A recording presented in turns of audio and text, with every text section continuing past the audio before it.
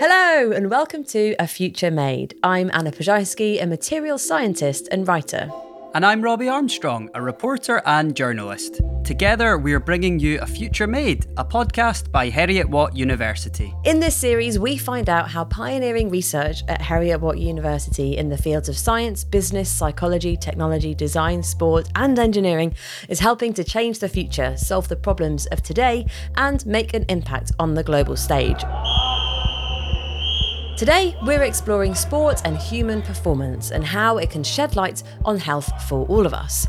We're going to meet academics in the university's School of Sport and Exercise at Scotland's National Sports Performance Centre, Oriam. There's, for example, no difference in world record performances between males and females in shooting. Actually, could you have an open category there? Exposure to cold water, even 3 minutes, can reduce the potential for anxiety, depression and other mental health effects. I went to Oriam to speak to Fergus Guppy, Jennifer Meggs, Billy Lowe and Mark Ross. We're also going to be hearing from a Heriot-Watt alumnus, ex-professional rugby player Lee Jones.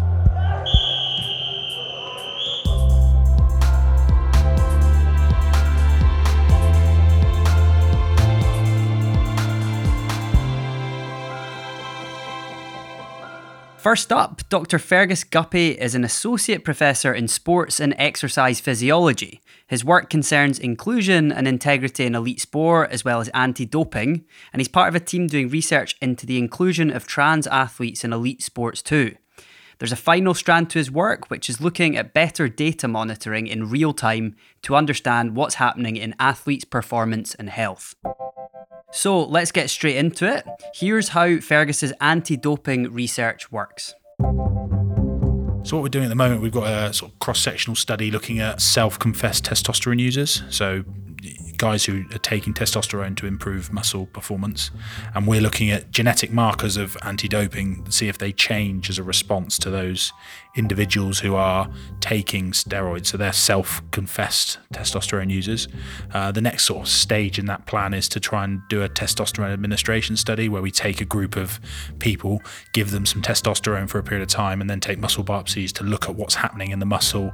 And there's a theory that the amount of nuclei in the muscle goes up in response to testosterone, and the nuclei is what drives the laying down of new muscle. So effectively you put that scaffolding in place and those stay even after you stop taking testosterone. So how long they stay for might mean that even if you don't take testosterone now, having taken it in the past, it might mean you've got a better ability to lay down more muscle in the future.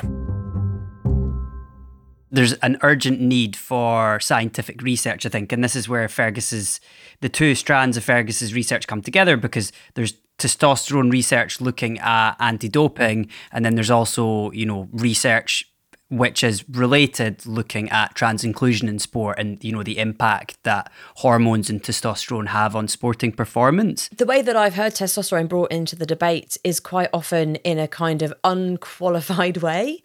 People kind of point towards it as maybe a measure of who should be in which category. And I've always been convinced that that is a very unhelpful way to measure it. Yeah, and it's not always as clear-cut or as simple as you might expect, depending on the context and the sport, which we'll hear about in a moment. So the research they're doing into trans inclusion, they're really hoping that this might shed some light on a controversial topic using, scientific data points and research, but it's early days yet. So we're looking at taking a group of individuals who have not yet undergone gender affirmation therapy and then following them for a period after they've undergone that therapy to see what happens to their physiology and their sporting performance, to see whether there is a performance enhancement and at what point, if at all, it disappears, to try and add a bit more evidence to the debate around trans inclusion. Obviously, it's quite polarizing, and there's concerns on both sides around how we go about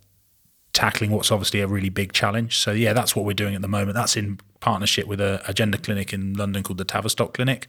We're taking those who are competing in sport and trying to understand that a little bit better. We're a long way from being able to make any sort of policy decisions or policy information, really. But it's quite an exciting project to be involved with. It must come with a great deal of excitement on a scientific level, but obviously a huge amount of responsibility there as well, to know that you are researching something that is so politically debated and controversial, and in some ways has become an intractable issue.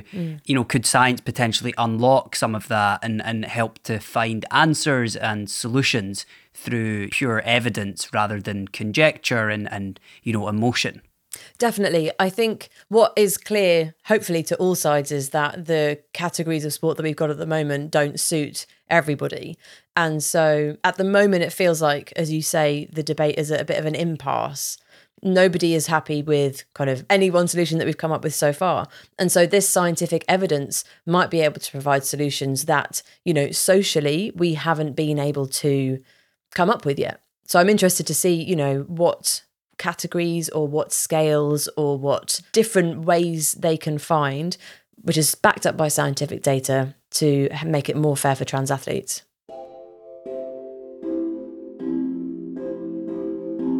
What you've just said there feeds pretty nicely into one example that Fergus gave. So let's have a listen to him talking just about the need of this sort of scientific research in implementing these inclusive, fair policies in sport.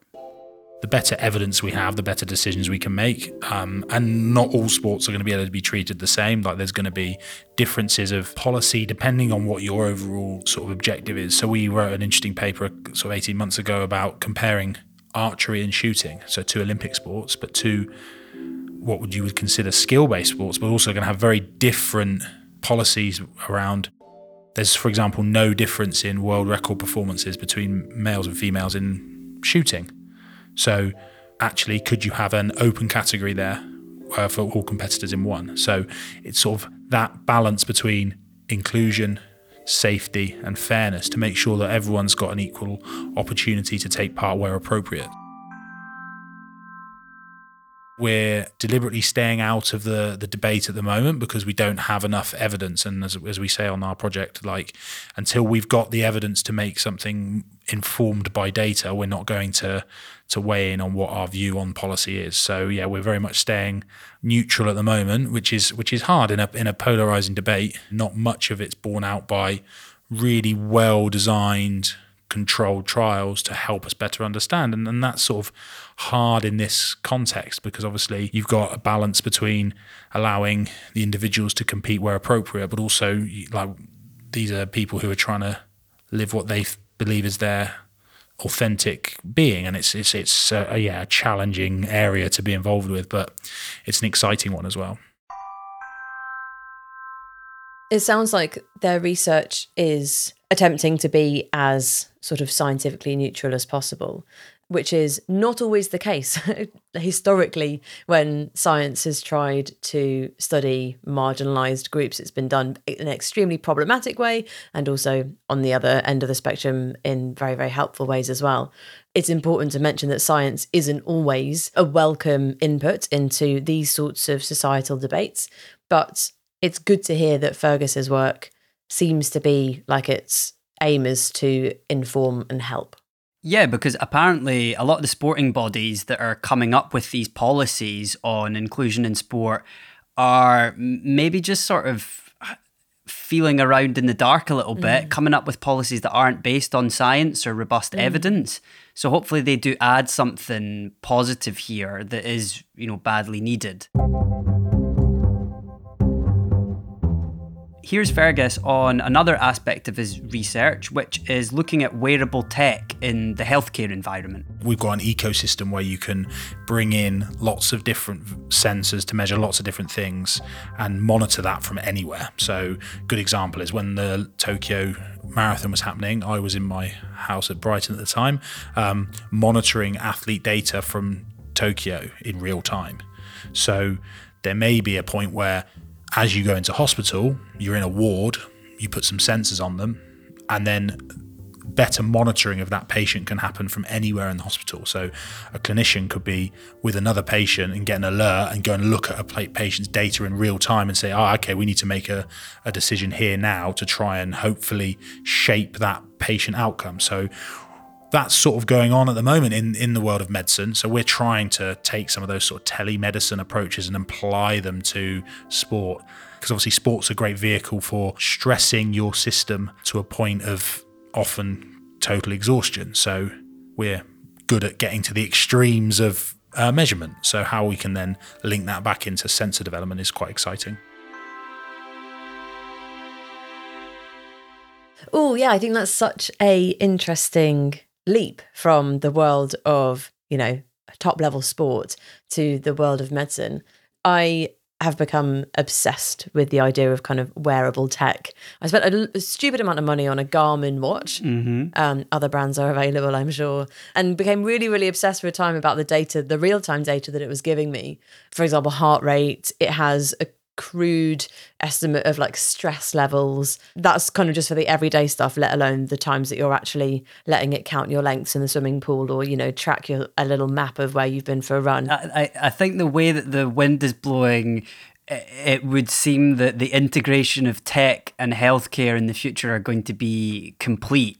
I guess there's going to be a crossover between athletes who want to monitor their data and are quite happy to put themselves up for studies and experiments because they want to get every little bit of benefit from technology possible. And then that can hopefully be expanded to help the general public.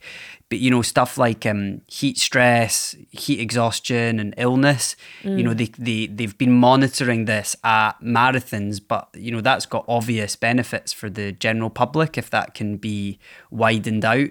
There's also a core temperature pill, so they can monitor people's core temperature in real time. And before it used to be really difficult because you needed to have like a little monitoring box next to you. But now they've got like a different type of technology that's Bluetooth connected. So it's Bluetooth connected to a band on your wrist, and then that can monitor your core temperature at the same time. So it's this sort of seamless mobile phone technology that's sending the information via the cloud. And that's how Fergus was monitoring the Tokyo Marathon from his home in Brighton. Wow. I guess the takeaway from that would be the technology is about increasing performance as well as about monitoring safety and eradicating danger in sport. And that has obvious benefits for the wider public. The next academic to enter the arena is Dr. Jennifer Meggs. Jenny, she is a sports and exercise psychologist and Associate Professor of Psychology at Heriot-Watt.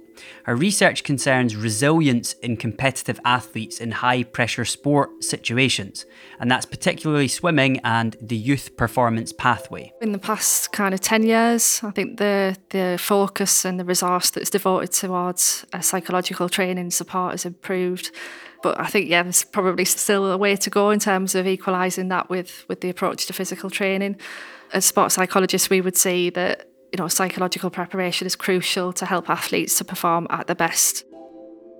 Alongside Jenny, also working on resilience in pressurised sporting environments, is Billy Lowe, an assistant professor of sports psychology. And he works on pressure training to give athletes the opportunity to practice under pressure across a number of different sports.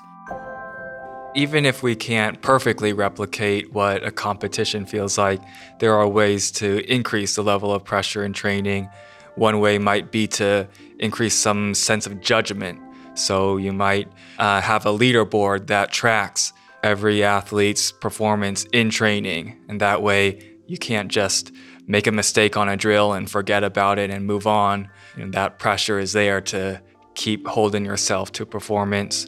Or you might have the performance director of a national governing body come in and watch and observe, or the national team head coach. And that's putting pressure. It's increasing the importance of performing in what's usually just a training session. Now here is Billy on how they can transfer these skills from the training ground into real scenarios. Their resilience in the face of pressure, their ability to acclimate to pressure. So they're still going to feel pressure in that training session. They're still going to feel pressure during competition, but it's familiar. They've learned coping skills. They've learned how to maybe calm themselves down, or they've learned where to direct their focus because now they've got experience practicing those skills.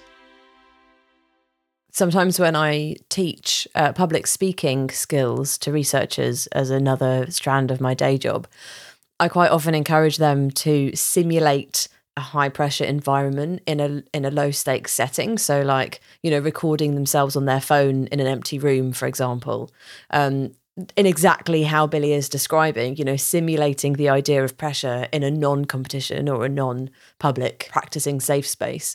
And then when you do that and you repeatedly kind of build up that memory bank of times when you did perform successfully under pressure, that's when you start to become more comfortable and confident. And as he says, acclimatize yourself to those feelings and maintaining high performance in that sphere. Here's more on the approach that Jenny is using with Swim England. We see it as a phased approach. So the first phase would be increasing awareness, which I think we tend to skip that step. So initially we have to help athletes use techniques such as mindfulness, being present and just understanding how their body's responding, and then linking that to, different triggers in their environment. And then once they become very aware, we can then think about how we can implement tools and strategies, one of which has been mentioned, which is simulation of pressure. Imagery is a really powerful tool as well, and there's a lot of evidence to suggest that there's real changes in terms of brain function that occur when exposed to imagery, and that's a really simple tool, but it does need to be rehearsed in quite a progressive way. So it's essentially bringing to mind different pressure situations they might encounter in competition and doing that in the most vivid, realistic way. And we're quite interested in how virtual reality methods could be useful to help athletes use that skill and technique of imagery to help them prepare for the real competitions. So something surprising that she said about this performance pathway that they're developing for swimmers is this idea that helping them monitor their mental health, to be aware of their psychology, whether that could boost their sporting performance. So an awareness of their psychological state, basically. Because apparently there's not really any research into whether that would be the case. It's just a sort of general feeling that would be beneficial. So they're looking at resilience, emotional regulation, the ability to manage performance pressure, all sorts of things in running workshops and skills training. And then they're going to be monitoring that to see if it does actually lead to a boosted sporting performance. Yeah, you sort of feel like intuitively it would. Although in my experience of sport, it can sometimes go either way. My kind of touch point is in open water swimming. When I was preparing to swim the English Channel, I was, obviously thinking about all the catastrophically terrible things that could go wrong and all of the things in the murky waters that could come and eat me. And I felt quite anxious about the idea of how many jellyfish there would be in the deep water because I'd only been training in the shallows. And so one way that I found to deal with that fear was to familiarise myself with jellyfish and to kind of, in quite a nerdy way, like read up lots of books about them and do lots of research about the different types that there were and which ones can sting and which ones can't. Most of them can, it turns out.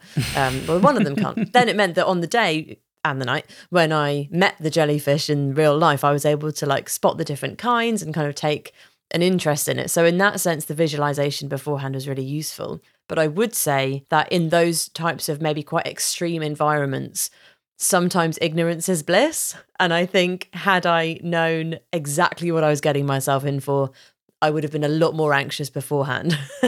So it can go either way, I think, this kind of pre-preparation in the imagined scenario or the kind of imagined performance. So maybe that will be some further work for the researchers.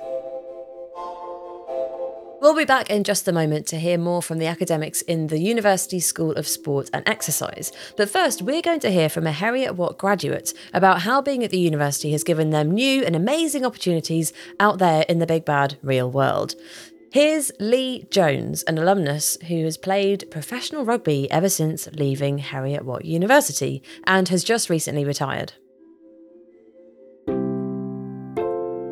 My name is Lee Jones. I'm a recently retired international rugby player, and I studied mechanical engineering at Heriot-Watt in 2007 to 2011. For the last decade, I've been playing professional rugby in Scotland across teams such as Edinburgh Rugby, Glasgow Warriors, Scotland Sevens, and also been capped internationally. Studying at Heriot-Watt allowed me to pursue both my rugby ambitions and my studies.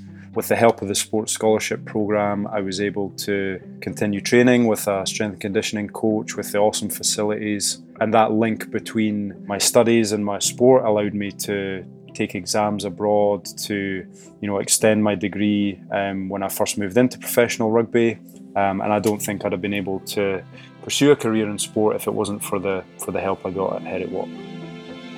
I've just retired from professional rugby and I'm now looking to a career in software development, obviously bridging on my studies at Heriot-Watt in mechanical engineering and looking forward to putting into practice what I learned throughout my time at Heriot-Watt.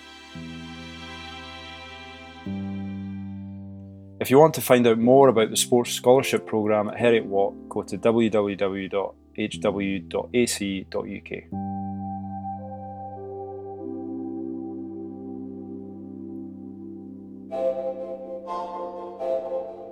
You're listening to A Future Made, a podcast from Heriot-Watt University with Anna Ploszajski and Robbie Armstrong.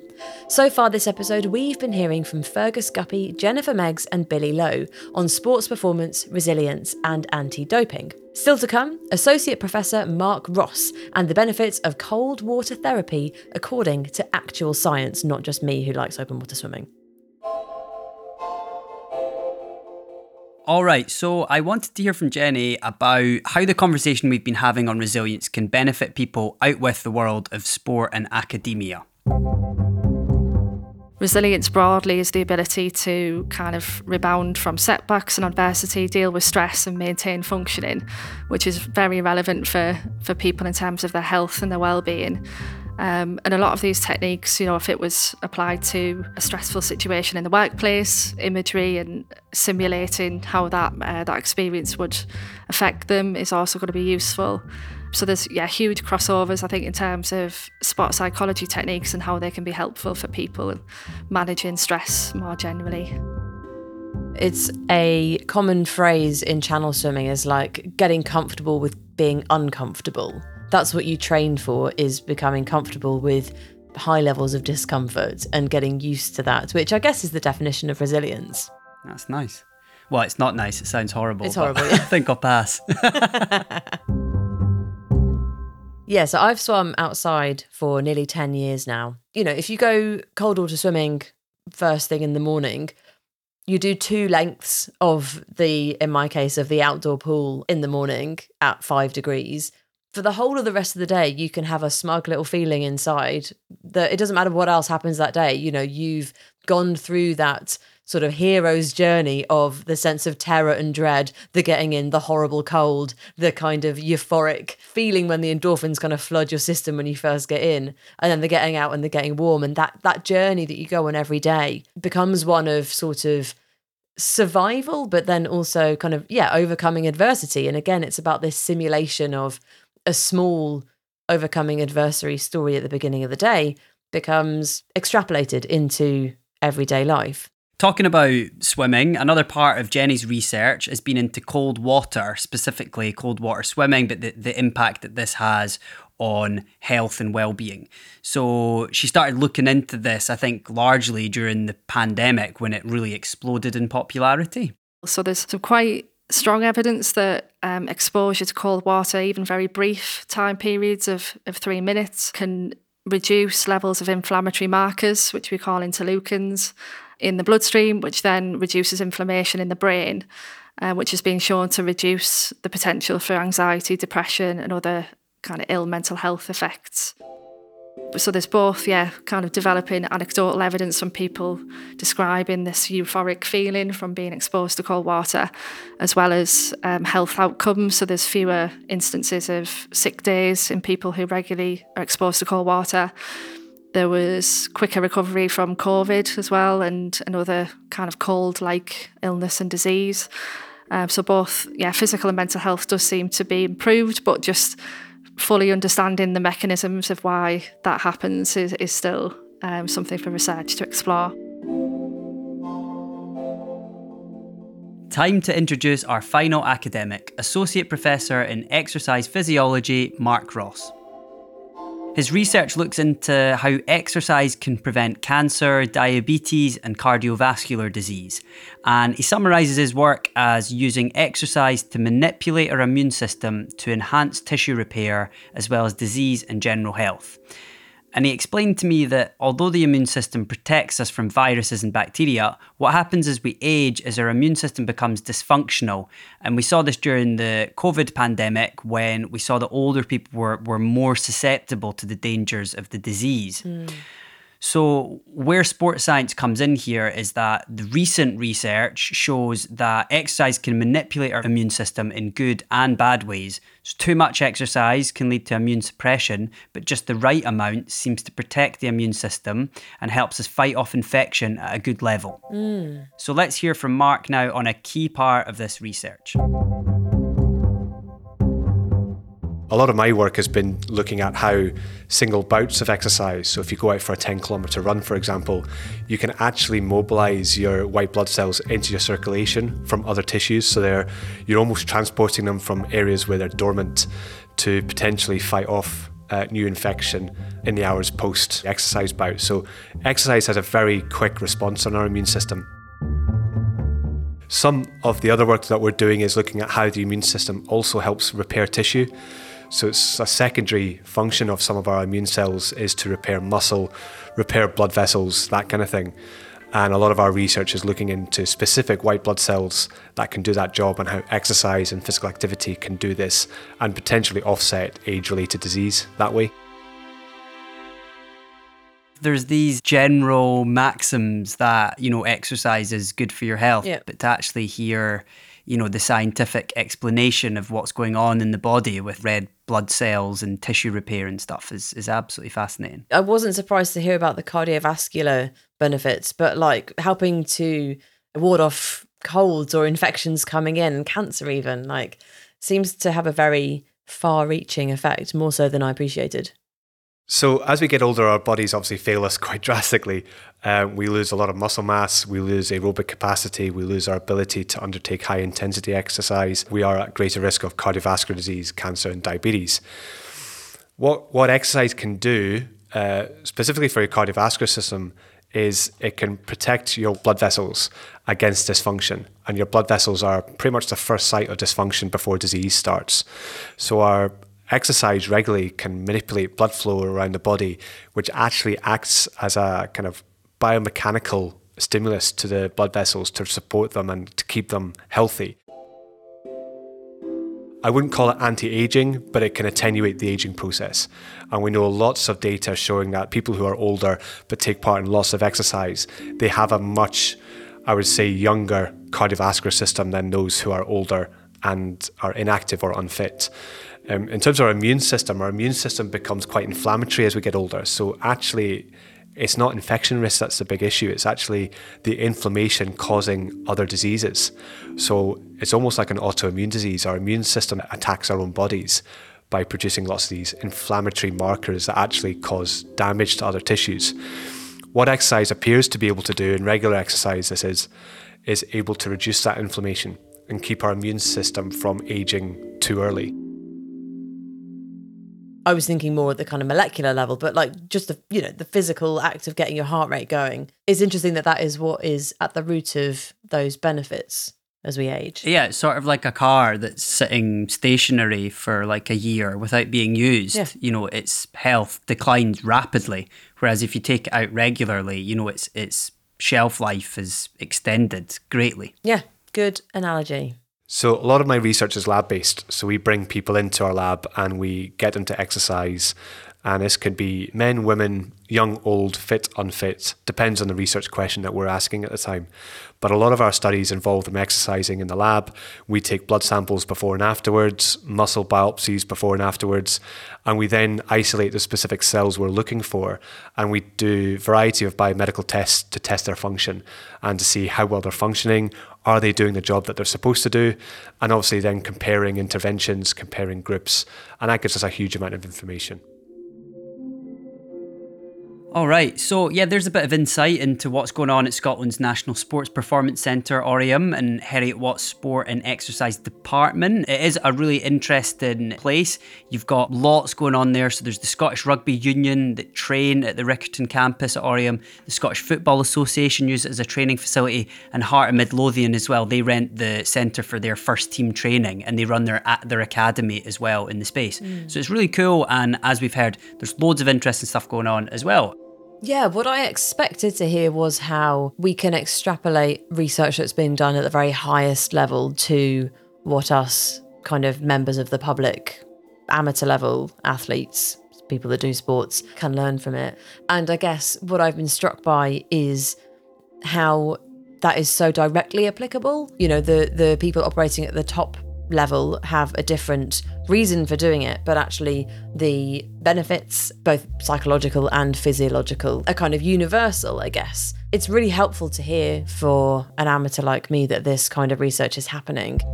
There's a lot of good policy stuff that can come from it, both in terms of health and exercise policy, but also trans inclusion policy, like we talked about at the top. So it seems like really, really important work for an individual level, but also at a population level.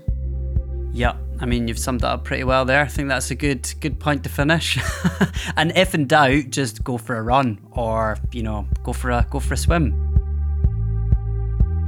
Oriam, it is really this sort of integrated sporting hub where, you know, you've got the training academies, you've got these professional teams training there, but you've also got academics doing cutting edge research, and it all seems to be happening in the same place. So it just struck me as a really interesting place. Yeah.